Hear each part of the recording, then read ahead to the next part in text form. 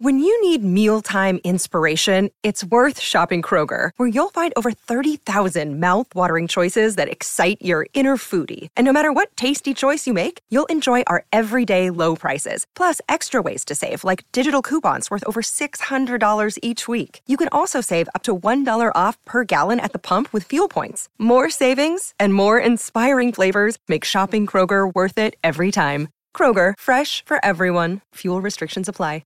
Another day is here, and you're ready for it. What to wear? Check. Breakfast, lunch, and dinner? Check. Planning for what's next and how to save for it? That's where Bank of America can help. For your financial to-dos, Bank of America has experts ready to help get you closer to your goals. Get started at one of our local financial centers or 24/7 in our mobile banking app. Find a location near you at bankofamerica.com/talktous. What would you like the power to do? Mobile banking requires downloading the app and is only available for select devices. Message and data rates may apply. Bank of America N.A., member FDIC. With the Lucky Land Slots, you can get lucky just about anywhere. This is your captain speaking. We've got clear runway and the weather's fine, but we're just going to circle up here a while and get lucky. No, nothing like that. It's just these cash prizes add up quick. So I suggest you sit back, keep your tray table upright, and start getting lucky. Play for free at LuckyLandSlots.com. Are you feeling lucky? No purchase necessary. Void where prohibited by law. 18+ terms and conditions apply. See website for details. With the Lucky Land Slots, you can get lucky just about anywhere. This is your captain speaking. We've got clear runway and the weather's fine, but we're just going to circle up here a while and get lucky. No, nothing like that. It's just these cash prizes add up quick. So I suggest you sit back, keep your tray table upright, and start getting lucky. Play for free at LuckyLandSlots.com. Are you feeling lucky? No purchase necessary. Void where prohibited by law. 18+ terms and conditions apply. See website for details.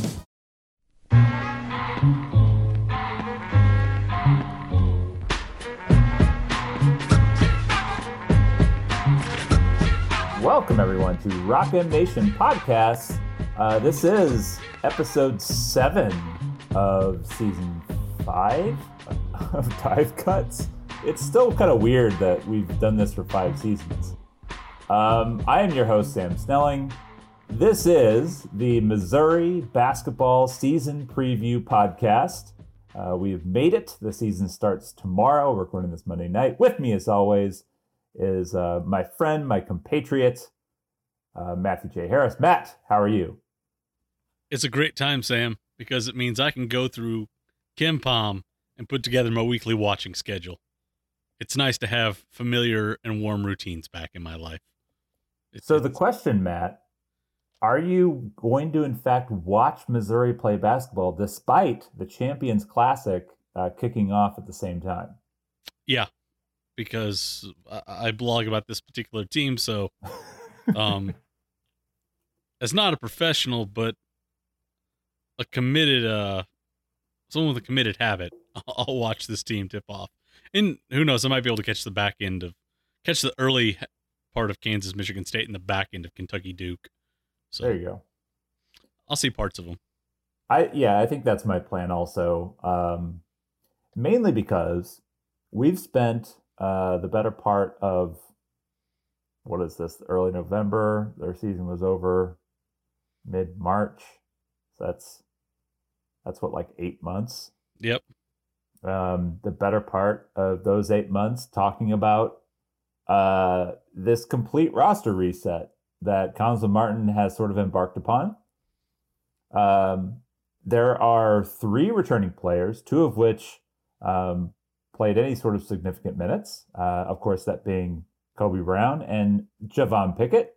Jordan Wilmore is also a guy who has some pretty good reports coming out of camp as far as like how he's been playing and the impact that he's had. He's certainly big, Matt. He's 70 pounds lighter and still big.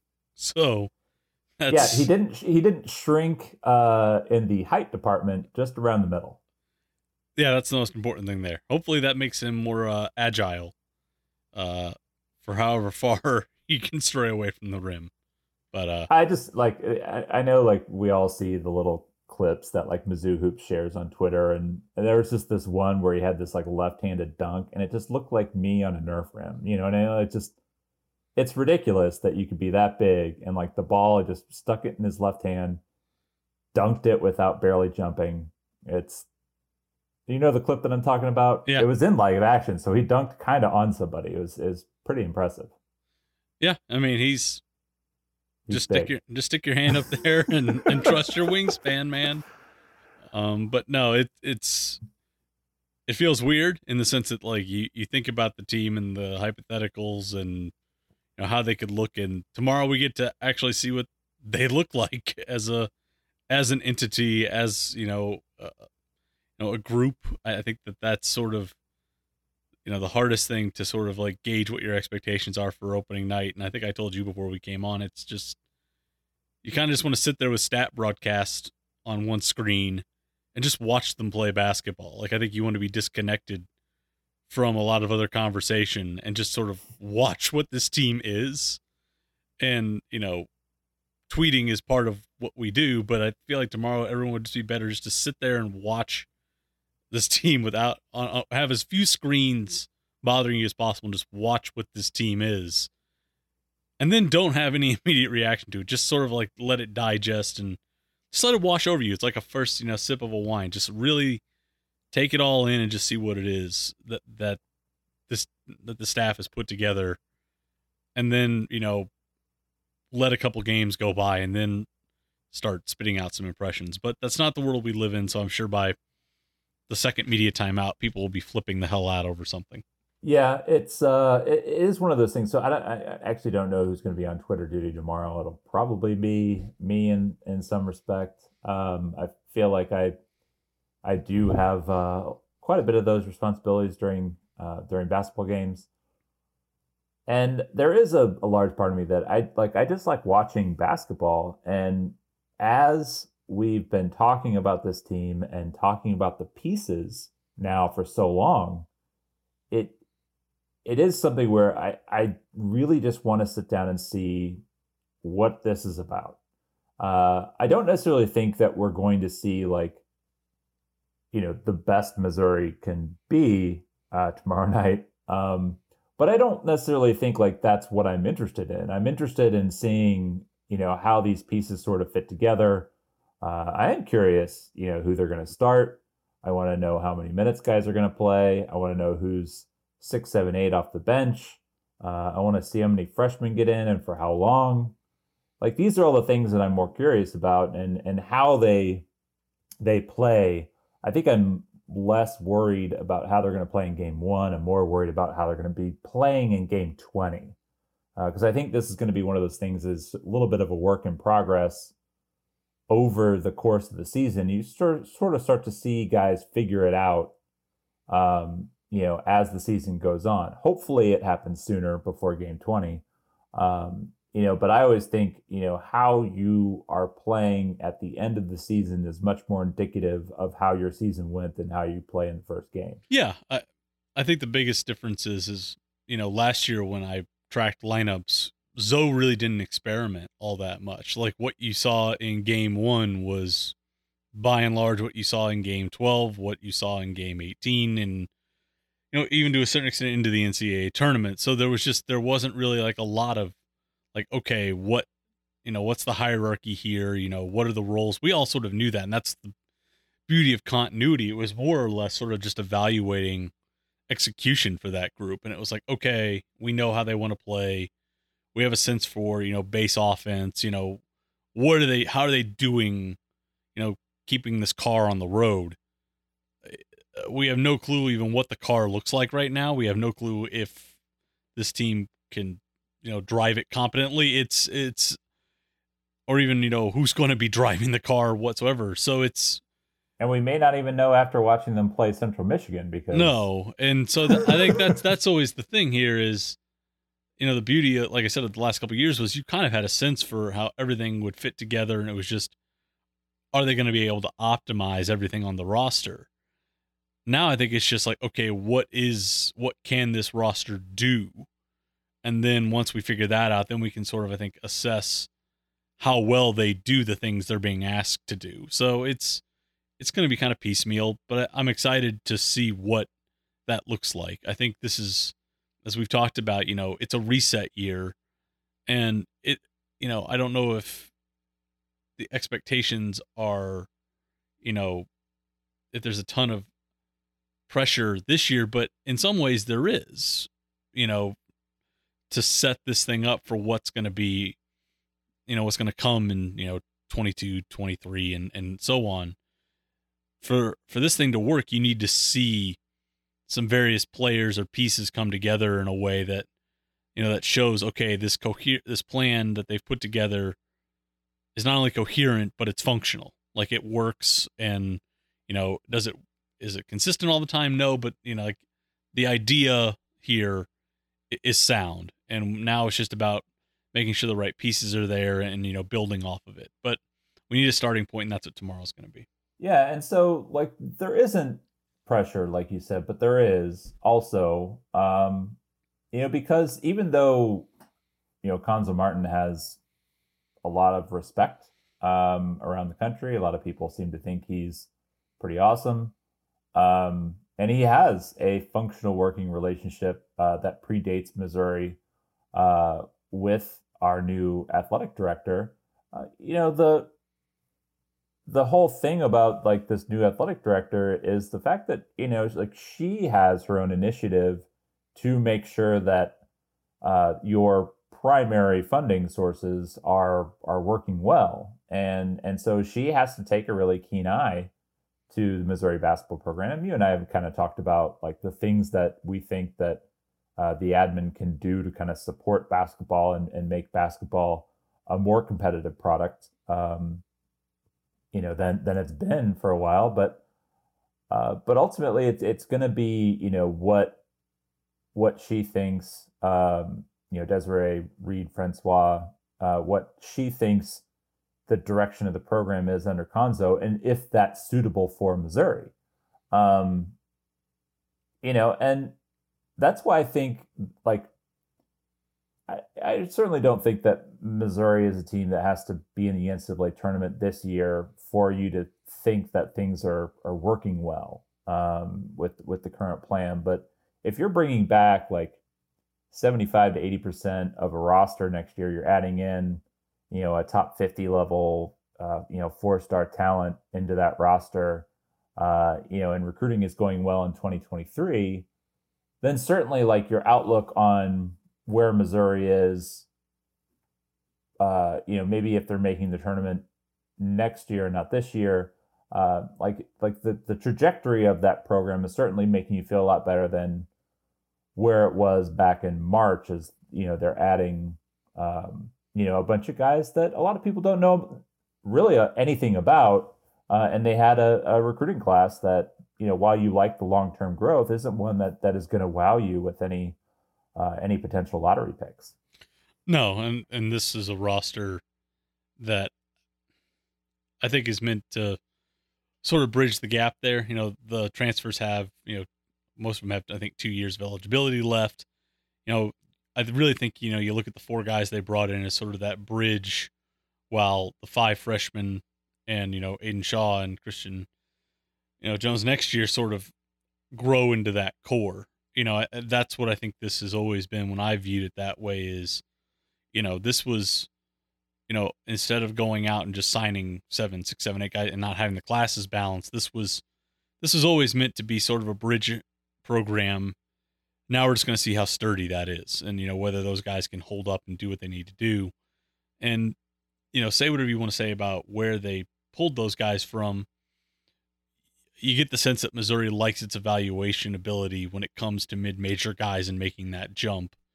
I think Cash and Drew in some ways are outliers, but you got to give the staff credit because they found guys who are outliers. So they're going to trust their evaluation skills and go get those guys. And I think that's really what tomorrow is for me. The 5 freshmen, I think if everything's going well, at most maybe Anton Brookshire is a guy that's going to be a 16-minute-a-night guy in the thick of the season.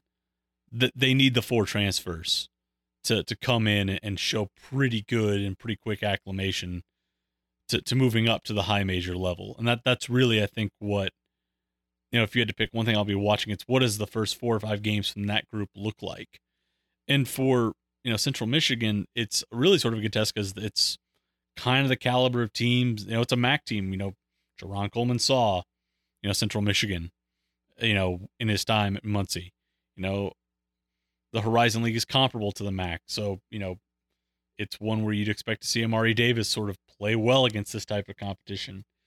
And, Ryan DeGray played in a better league in the A10. So, to me, I think like the only kind of like specific player things I want to look at is the 4 guys that Missouri brought in to sort of, I think, bridge or be the guys who can sort of ease that pressure on the freshmen were picked because the staff thought this group can play at the high major level, and they showed that against, this level of competition. So you would expect them, at least in the first 2 or 3 games, to look not dominant, but look comfortable and look like they can really handle themselves in that sort of setting. I think the real test is going to come with SMU, but this feels like one thing I think where you want to see over the first couple of games, at least the transfers get out of the blocks pretty quickly against the kind of competition Mizzou's going to see.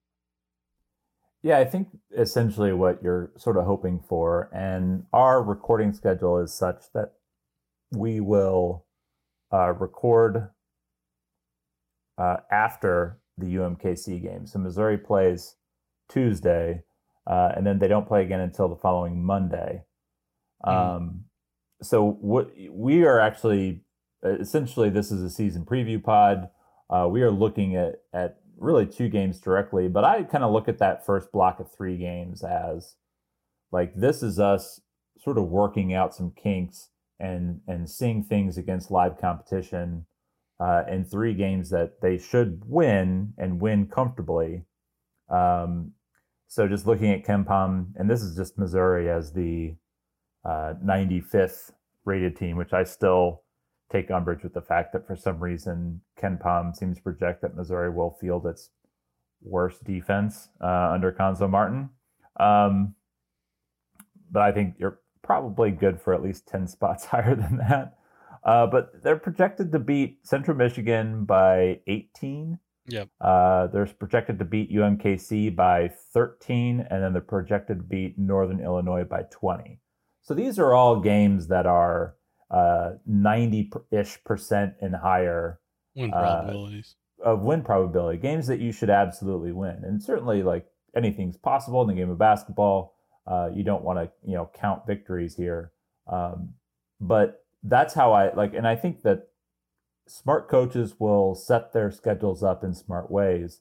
And I think Cuonzo knew that there were certain games he was not going to be able to get around. And so they kind of front loaded and got like these games in early against teams that won't look terrible on your resume at the end of the year, but certainly games that you should win. And it's really going to give, I think the transfers as much as the freshmen, the opportunity to acclimate with each other, to play together, to have, a reasonable expectation of what they can be and what they can accomplish together before they have to travel to Jacksonville and take on SMU. Yeah, that's always been the lingering thing for me, is just how long is it going to take to get the chemistry right here? Everyone says all the right things in preseason. Hey, we've come together faster than we thought, and this group's really got good cohesion. But again, you want to see it, in live fire drills here. I think most of us, if you look at the rotation, can suss out who we think, maybe not the starting 5, but guys we expect to kind of see prominently. It would probably be Kobe Brown, Jerron Coleman. Those 2 are, to me, seem like you can lock them in for roles in this lineup. I think you're probably going to see, I think you'll probably see Dejuan Gordon in some capacity, but maybe Pickett at the wing. Combo guard, to me, is where it's sort of open, and what they do at the 5 is sort of a floater thing here. But I think I sort of lean that you have a good sense for what they'll do at those 3 positions, and then you'll have DeGray, Brookshire, and Keita in some form. Whether or not they're, how they sort of function in pecking order and as reserves, but you can kind of see how this team might set up. But I'm just sort of interested, the one thing that you've been able to do with Zoe the last couple of years is you could watch the first 2 or 3 games and you could really get a sense for what his substitution pattern was, when guys would come in, when guys would come off, when certain lineups would go on. So I think that's what I'm interested in. I think we know kind of, what a loose pecking order is going to be, but I'm really sort of interested in just sort of how he manages the rotation and how he tries to, facilitate, that, or try and make that process, as fast as possible to get these guys used to playing with each other and gelling in a sense of rhythm for each other. Because I think that's the biggest thing too is, we could talk about how fast they'll come together. It's, roles matter, and how quickly does this lineup sort of, break down into that, and how soon can guys sort of have that stability and expectation night in, night out about what they're going to do. So I think that's good for the first 3 games because you can kind of really experiment but also get guys comfortable if you feel like you've got a good sense of that. So what can Missouri fans expect from Central Michigan? 10 new bodies and a new coach. Tony Barbee, a familiar face. He was the coach at Auburn when Missouri joined the SEC, right? Yep. And then I was at the SEC tournament when the AD came in and said the next day, we've relieved Tony of his duties, and everyone in the room knew who the other guy was going to be. So it was that's the last time I remember seeing Tony was kind of a dead man walking situation and just waiting for the press release or the news on Bruce Pearl to come in and take over for him. So. And then Tony went and worked back under his good friend John Calipari for a while. And then after last year's disaster of a season, Calipari did some restructuring. And one of the restructures was to find a good job for his buddy Tony. And he did. He dropped him at Central Michigan. Where is Central Michigan located? Is that Kalamazoo? I know that's Western Michigan. Okay. I know it's the Chippewas. Go Chips! Fire up Chips! I do know that. That's all I got. You don't remember? No, I do not. I know that Eastern Michigan's in Ypsilanti, and I know that Kalamazoo is home to Western Michigan. Central Michigan, I can't say. It's not Grand Rapids or anything, or it's not. I don't know where it is. I can't remember where it is, but they were, I think, sub 250 in KenPom last year. They fired Keno Davis, who Keno had pretty much just like gone full bore, like pace and space, was running and gunning. Tony came in and said, we are going to switch that up a little bit. Mount Pleasant. So that's sort of the interesting thing here. Stylistically, Tony. Right in the palm of the mitten. You knew I had to make that joke. I know you did. But Tony's weird. He's played fast at UTEP, then he played slow at Auburn, but you can tell he's definitely from the Cal coaching tree because that dude loves big dudes. He like went out and got 3 or 4 transfers that were all like taller than 6'10". They're not like lumbering bigs. They're kind of like I'm trying to think here. If you've seen a Kentucky big, they're kind of long, lean. They're more rollers than post-up guys. They're rim runners. They're guys you find in the short corner, and they're really there to anchor your back line. But he went out and got a lot of those and went to the mid-major or low-major ranks to kind of pull some guys up and see if they can give him some juice offensively on the perimeter. But it's still 10 new guys on a roster that was not very good anyway. So this is, if you think Missouri's rebooting, they just ripped everything down to the studs in Mount Pleasant. And it seems like they're trying to quickly get the roster to one that fits what Tony wants. I'm just not sure it's the highest in components there. So it'll be interesting to see how that sort of fits together for them. Yeah, that's definitely a weird hire. They showed a lot of patience with Keno. Yeah, with Keno. He was there for like a while. He was there for a while. I'm going to pull this up real quick because I'm curious. 1, 2, 3, 4, 5, 6, 7, 8, 9. Yeah, almost a decade. I was going to say it was about a decade. And it looks like they almost got it going there for a little while. 23 wins, 21 wins, 23 wins. But I mean, the MAC is the MAC's footprint is very similar to the Big Ten, and I feel like the MAC and the Big Ten. So like it's like the Big Ten Junior, and the way that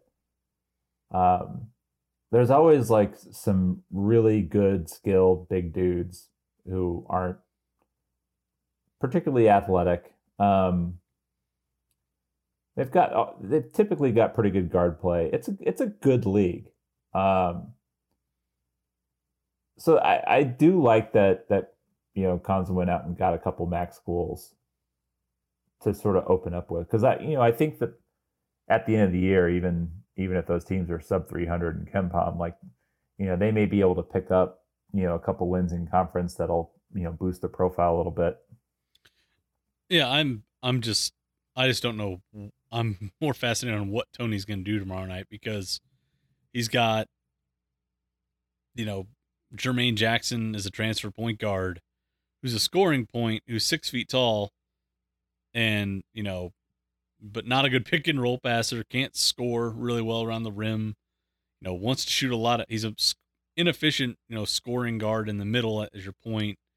They got Cam Healy, who I think had multiple injuries and barely played last year, like Albany, and the kid's a pretty good spot up shooter, but he also wastes a ton of possessions on like pull ups, and they've got a kid named Roth Basanthe, I hope I'm saying his name right, who is kind of a jack of all trades, like again a bit undersized, but he's like a roller. He'll get on the glass, he'll run the floor.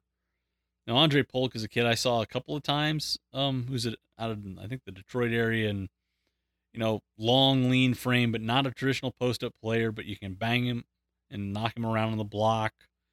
I'm just not sure what this roster really is right now, because he's got bigs who, aren't going to like anchor themselves on the, and just take a post entry, but he has guards who aren't really efficient at distributing to rolling bigs, and who want to play in the mid-range where the bigs are sometimes trying to duck in. So I'm curious what this roster looks like and how they're going to play tomorrow night, because I think they're going to have more raw size than Missouri will.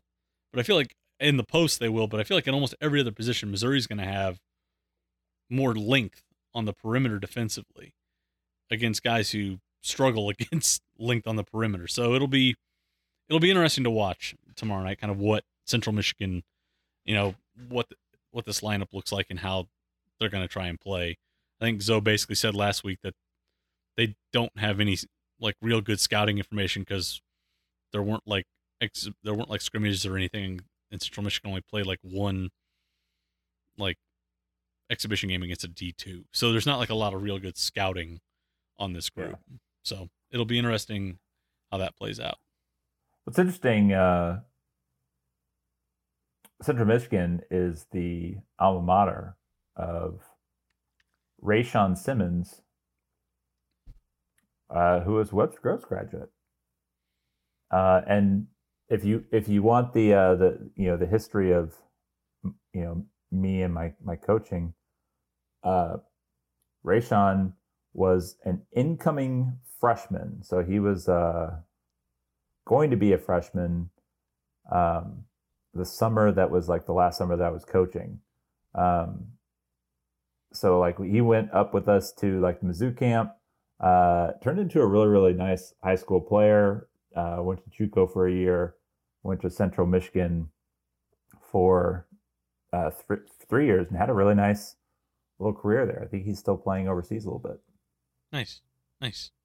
So there's your connection to the Dive Cuts podcast and Central Michigan. Matt, how often do you think it's been since that Missouri football and basketball has opened with the same school? Dave Matter tweeted about this at some point in the fall. I can't remember, but it's probably been a while. Yeah, I don't remember. I didn't actually look it up. This isn't like a Gary Parrish trivia time. But it is a little bit of an outlier. It doesn't feel like this is something that happens very often. No, I mean, it's nice that they're supporting the Central Michigan University Athletic Department with buy games. It's very, very nice of Missouri to ship that money to the Mitten. Very nice. I would like the over under on references to the Mitten on this podcast. We should have set that at the beginning. I would have said 4.5, and I think we're still at the under. So we are. I'm going to steer the conversation away before we get any more in. UMKC follows that up. We will podcast after watching Central Michigan and UMKC. So we will have 2 whole basketball games to go on before we comment on this basketball team. Matt, what are your expectations for the Roos?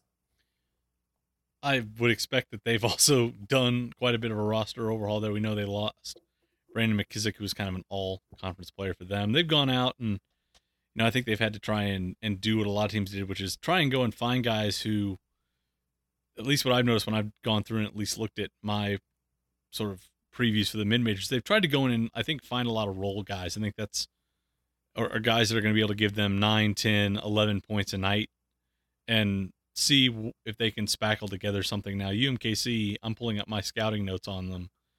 UMKC has a really, really nice kind of like stretch 4 in Josh Alec. Averaged 15 and 6 last year. Obviously, McKissick was kind of the lead guy for them, but the one thing that they've been doing for him right now is they've been having him sort of like operate more as a ball handler for them, which will be interesting. And they kind of want to play more 5 out around him. But he's 6'8", 240, so he's got a sturdy frame, but he's pretty mobile and comfortable in space, can face up a little bit. The only other guy that they really brought in that looks like is gonna, have any real seat time and experience is some kid named Evan Gilliard, who averaged 9 points. And New Mexico State, really solid, low to mid-major program out in the WAC. But they're really going to be hoping that Alec Gilliard and another kid named Arco Lamar are all pretty good, I think. After that, it's, a bunch of kind of, they got a kid named Marvin Nesbitt who's come back with 10 and 6. But the rest of that is like a pair of redshirt sophomores. They've got 2 international freshmen and a couple JUCOs coming in.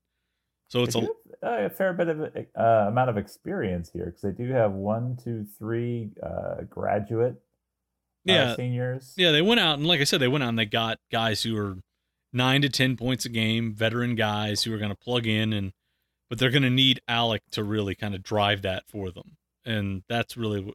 But the nice thing is that they've got Billy Donald's got a central piece to build around, which I don't think Central Michigan does at all. But I like getting Gilliard. New Mexico State was, I think, like something like 40 and 20 while he was out there.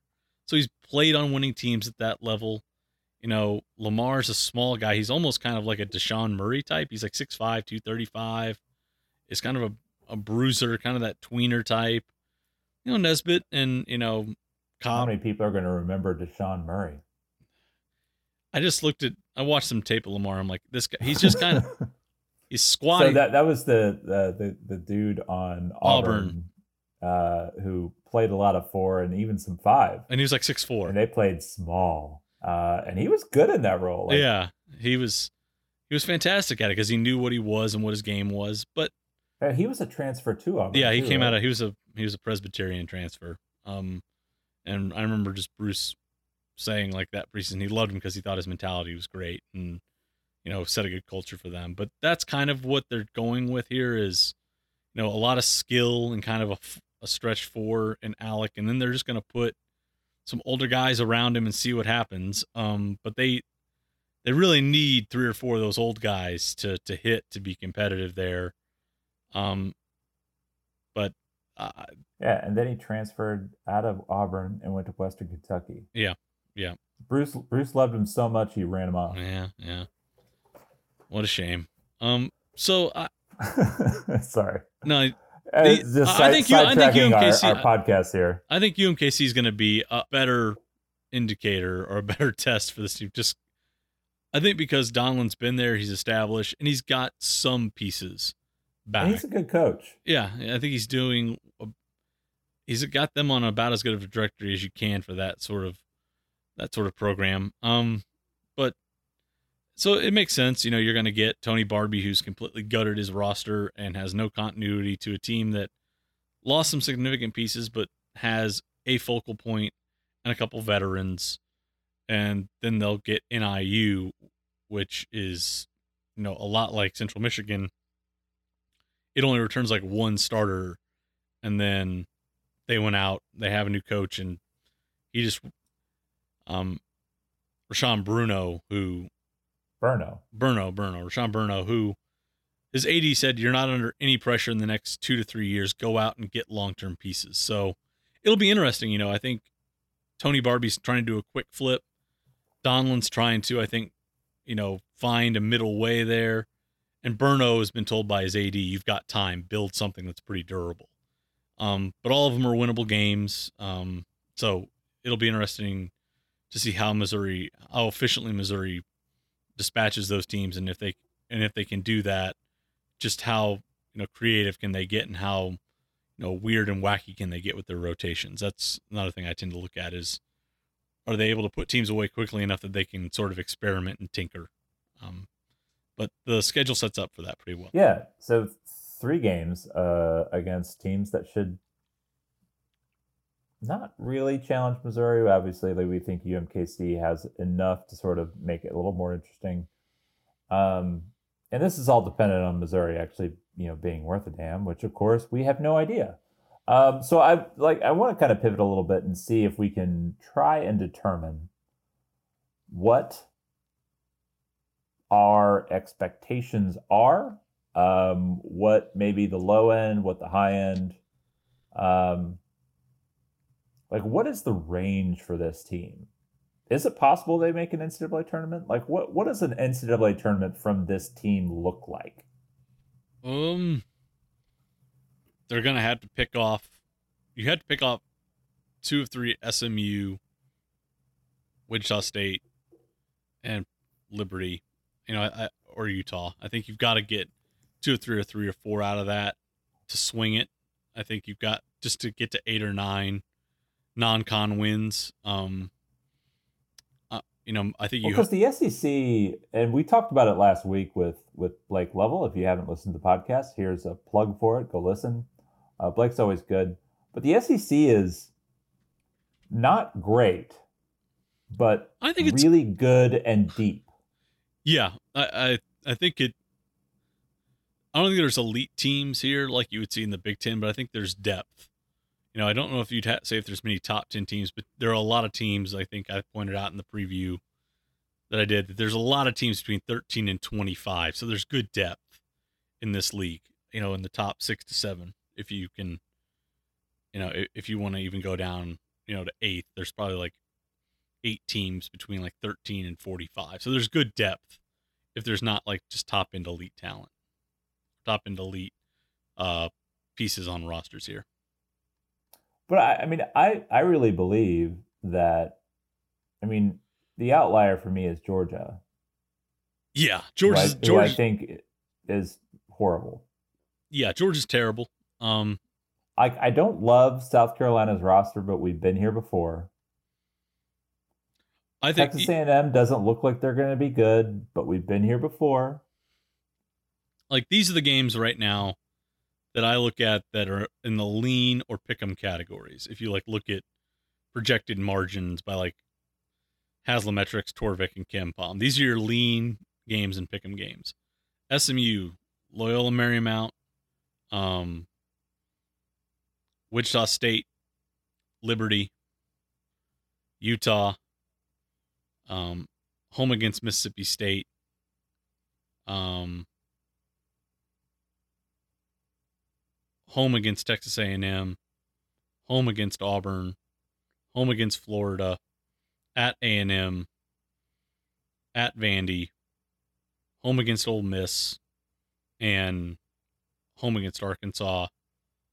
So those are pretty much most of your lean games. There's I'd imagine 10, 11, 12 lean games or pick'em games at this point. So I think you've got to find a way to have a winning record again in those games, because the losses right now are pretty clear. Kansas is, no matter where you look, that's projected to be a 17-point loss. Illinois, 12-point loss. Kentucky, 13-point loss. At Arkansas, 12-point loss. At Ole Miss, 8-point loss. At Alabama, 13-point loss. Mississippi State away, 8-point loss. At LSU, 10-point loss. Like, there are games here, if you look at the forecasted margins on them, that are pretty solid here. But you have a lot of games that sort of float in that 2 to 5 point range that I think that are 1 to 2 possession games that I think are games you've got to find a way to flip. And I think if you're, win totals are always a terrible barometer because it's who you beat, but I think you've got to find a way probably to 18 wins to talk yourself into the bubble, because that would probably be 9-3 in non-con and 9-9 in the SEC, depending on who you knock off and picked off.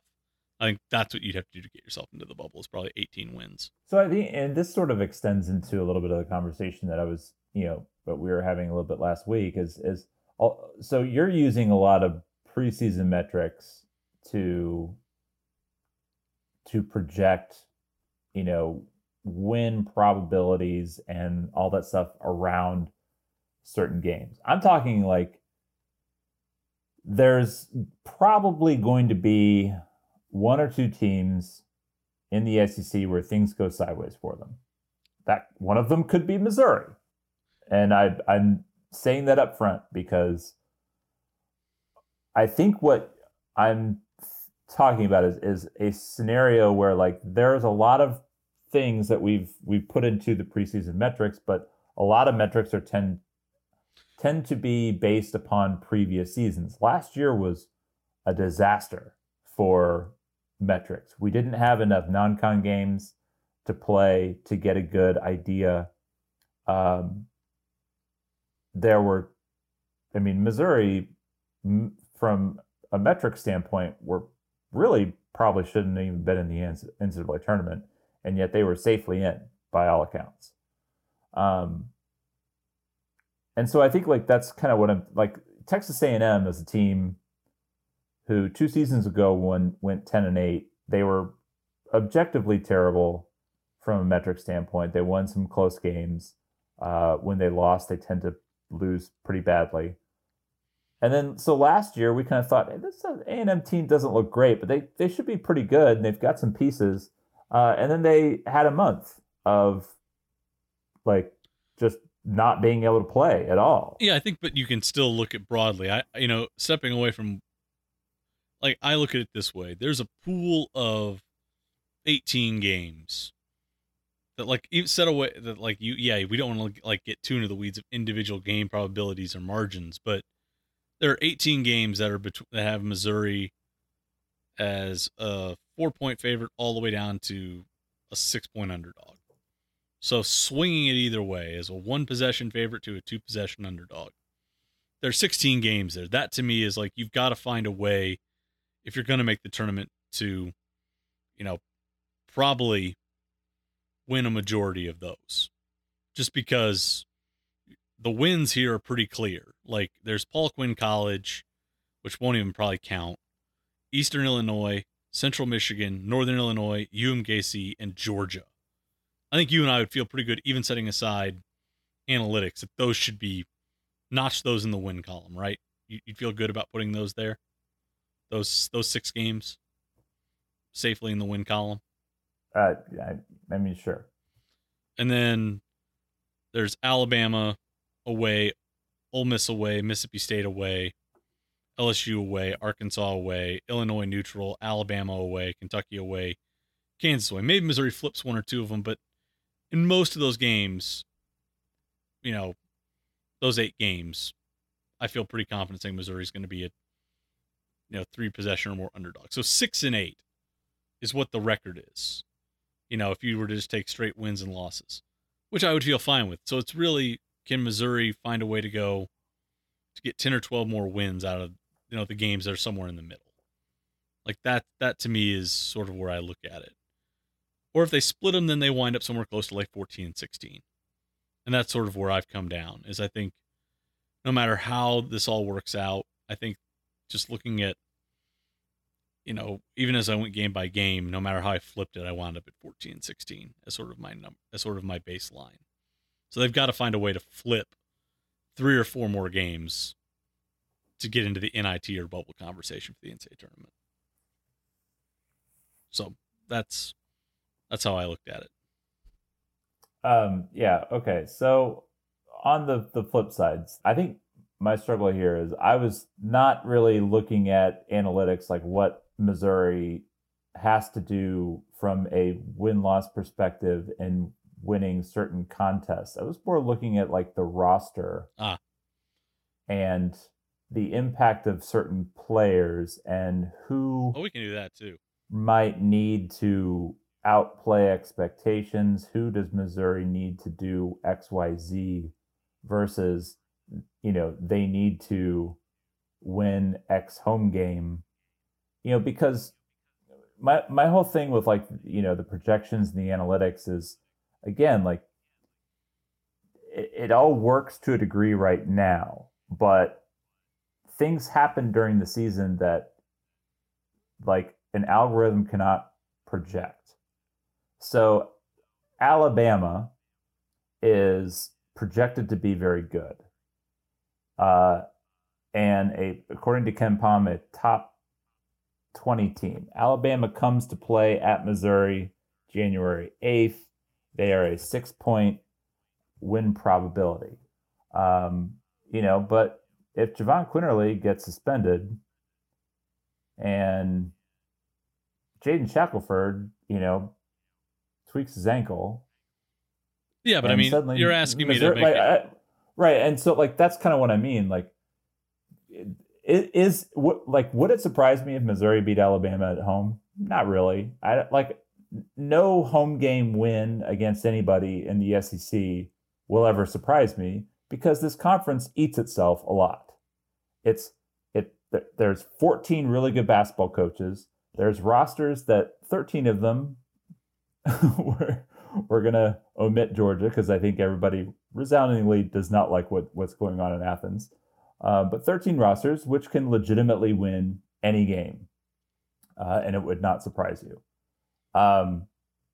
Maybe South Carolina, going on the road and beating Kentucky in Rupp, that would surprise you, but who knows? I'm talking like, okay, so for Missouri to be an NCAA tournament team, they need who to do what? They need Jerron Coleman probably to take firm grasp of the point guard position. This offense, they need him to be the guy that he was down the stretch for Ball State. Yeah, they need. But the thing is, that guy could also play off the ball and shot the ball really well. So they need someone to take the reins fully at point guard. To me, that's Jerron Coleman right now, just because historically when freshman point guards have been getting a lot of run, unless they're truly elite prospects, it's been a bad sign. So I think you need, and Davis was not a pure point at his last stop. And no disrespect to Caleb Brown, but if Caleb Brown is coming in and excelling at point guard, then that's such an outlier. We will all be surprised. We will all be surprised. So it's got to be Jerron Coleman, I think, really taking control of that point guard position. I think you need to figure out a rotation in the front court. Is it Keita, who's going to, kind of be a more mobile 5 and, going to be a roller, a pop guy, someone who can kind of, who may not get as many post touches. You can't play off as much as you could as Tillman, but there's got to be a post rotation that's pretty well delineated and lineups that work around it. Whether that's Brazile, Keita, or Wilmore, they've got to find someone in the post that's going to work well there. My inclination is that Keita might be the best one to sort of take over the reins early there. So can he settle in quickly? They've got to find 1 or 2 floor spacers that can knock down shots consistently. Coleman can shoot the ball really well, or had a 13-game sample size. We'll see if that regresses back. It almost certainly will. I don't think he's going to knock down 50% of his catch and shoots again. But can he be a guy that's a 35, 36%, 37% shooter out there? They're going to need that. They had that last year. They had 3 guys who shot 35+% on catch and shoots and spot ups. They need that. Your best options are probably going to be Coleman, Brookshire in some sort of reserve role. And then, can Davis stretch his range a little bit? But they need 1 or 2 shooters to be effective to keep the spacing right. Defensively, what do they look like? I think that they're going to be a little bit more switchable. They're going to be able to create transition opportunities there. So what's the defensive rotation that looks like there? I tend to think that it would be, my pick would probably be Coleman, Davis, Gordon, and Brown, and maybe you play a little bit smaller at times at the 4, but you want to be switchable and you want to be able to have guys that get out and can play on the run a little bit. I think that's what they need. They need a solid point guard. They need to have some sort of big situation settled. They need 2 jump shooters, and they've got to find a way maybe to juice the transition game a little bit more. Do that, and I think that they can offset some of the production that they lost offensively and be pretty sound. So that's not specific players, but those are the conditions I think they need. No, I think that works. Yeah. Yeah, I think that's kind of what, that's more where I think, the discussion is. So for me, and kind of pivoting a little bit back to analytics, one of the reasons why I think Missouri is a little undervalued in the analytics is, again, I mentioned, KenPom has the projected defensive efficiency ranked 102nd, and the offense at 97th. If the defense is 102nd, that would be Cuonzo Martin's worst defense by 30 spots since he's been in Columbia. And I kind of don't think that this team is going to be a worse defensive team than one that had to feature Xavier Pinson with as many minutes as he played the last couple of years. I think that a realistic possibility for Missouri is to be top 60 in defense, which would put them, really about what they've been. So last year they were 57th, 2 years ago 71st, 3 years ago 51st, 4 years ago 43rd. So I think if you get into that range of defense, it's going to allow you to have a few more hiccups offensively. And I fully expect this team to be an unfinished product offensively. And we talked about it a little bit before we came on.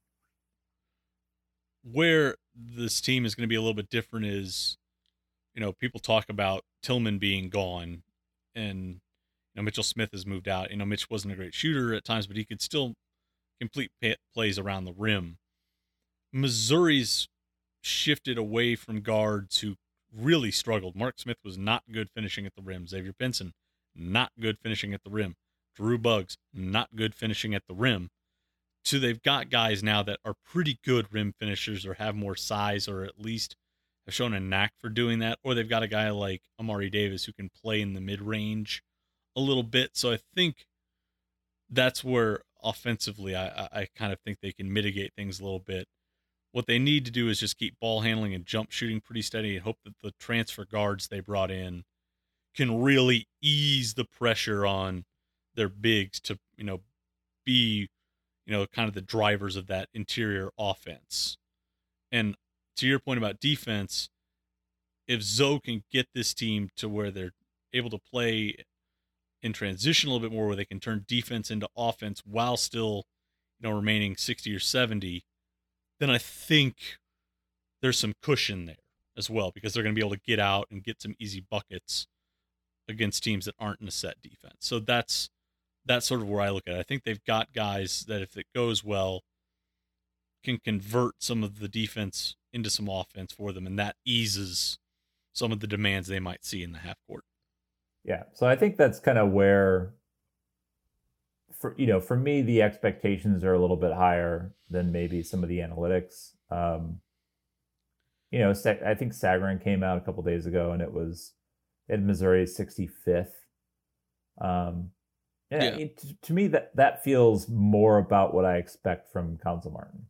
I realize there's a lot of people that don't like Council Martin, but I mean, outside of a year when like Jonte's sophomore year, where they thought they were going to have everything kind of running through Jonte, and then 2 weeks before the season, he tears his ACL. Outside of that year, he's been really pretty good in the SEC. He hasn't been great, but he's been pretty good. And I kind of think that's why I'm a little more hopeful about the results of the season, is because I just think his track record is to be at least decent. So I expect them to be good defensively and adequate enough offensively to win enough games to probably be in the conversation for the NIT. And if they are in the NIT or just outside the NIT, like it is what it is. But to me, like, that's what I'm going to be watching. Like, how good is this team going to be defensively? How switchable are they? We've talked about positionless defense now for years, and this is really the first time where there's a possibility where you could run 1 through 5 and switch 1 through 5. Obviously not with Jordan Wilmore on the floor, but but I think you could probably do that with Kaida, and if you play Brazil at the 5, I think that's a possibility. Yeah, depending on the coverage you play in ball screens, if what you do with them, and yeah, realistically, like I think it's very possible you see minutes of Kobe Brown at the 5. I think you could see, DeGray at the 5 also. So it's one of those things. Like, it's tomorrow, and again, next week we finally get to watch this team play. I'm excited to watch for those reasons. I want to see what they look like, and then maybe next podcast we'll be back talking about how bad they are and how this is a team that hopefully will just stay ahead of Georgia. Yeah, that happens if they lose one of these 3 games. I think, it was. You could even. I just remember watching Kim's first team, and you're like, there's growing pains, and then there's what happened in UMKC against the opener, where you're like, okay, yeah, that's not just an off sort of night. There's some more structural things wrong here. This thing was not assembled correctly, therefore it's not functioning properly. So, barring that, if Missouri's ahead 15 or 20, and they try a lineup that just gets creamed on the floor for 2 or 3 minutes, whatever. If it doesn't put the game in doubt, rather, let Zoe tinker and play with the parts here and see what fits together. And, if there's a few stilted periods or, some stretches that don't look great, fine. So long as the outcome's pretty comfortable and they feel like they're able to do what they need to do to get this team ready to go. So I would recommend that everybody who listens to this podcast, if you haven't already, you can head to rockmnation.com. On the site there is a link kind of at the bottom of the header. You can see it says preseason 21-22 Mizzou basketball previews, recruiting, and more. I would recommend clicking on that. If you click on that, you can read all of our preseason coverage before this game. And I'm pretty sure, Matt, I'm not willing to make bets here, but I'm pretty sure if you start tomorrow morning, you could read everything that we've published before the tip-off at 7 p.m. You probably could. Your work productivity would suffer, though. I mean, it is what it is. What's more important here? If you don't have that much time, and I understand that, I would recommend reading Matt's spaced out little piece that we published earlier this morning. again, it's Monday, November 8th, so it was published on Monday morning, November 8th. Really good piece on what sort of Missouri needs to do to improve some of its shooting numbers. And also, if you have time, I would really recommend our new friend, Matt Watkins, who tweets under the handle Data Mizzou. He also wrote, I love that we had Pace and Space as the last two pieces.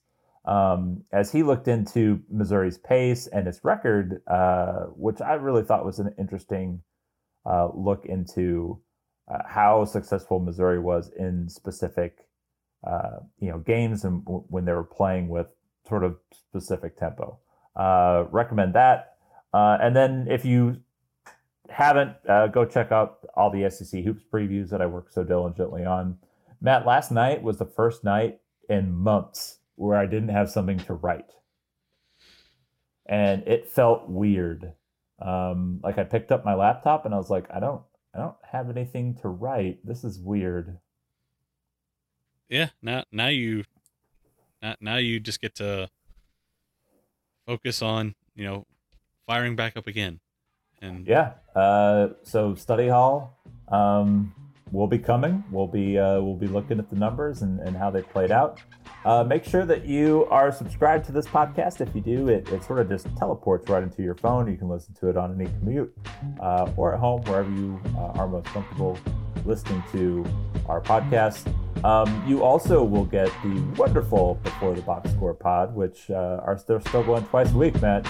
Despite Missouri's traitorous season here, we're now playing freshman quarterbacks,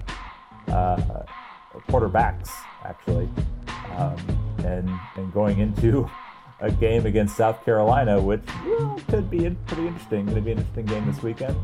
But listen to BK and Nate. Those guys did a good job. Anything else you want to add before we get out of here? It's basketball season. Thank the Lord it's here. It is here. I've been watching the NBA for weeks. I love it. He's Matt. I'm Sam. We'll be back next week with more dive cuts. Thanks for tuning in.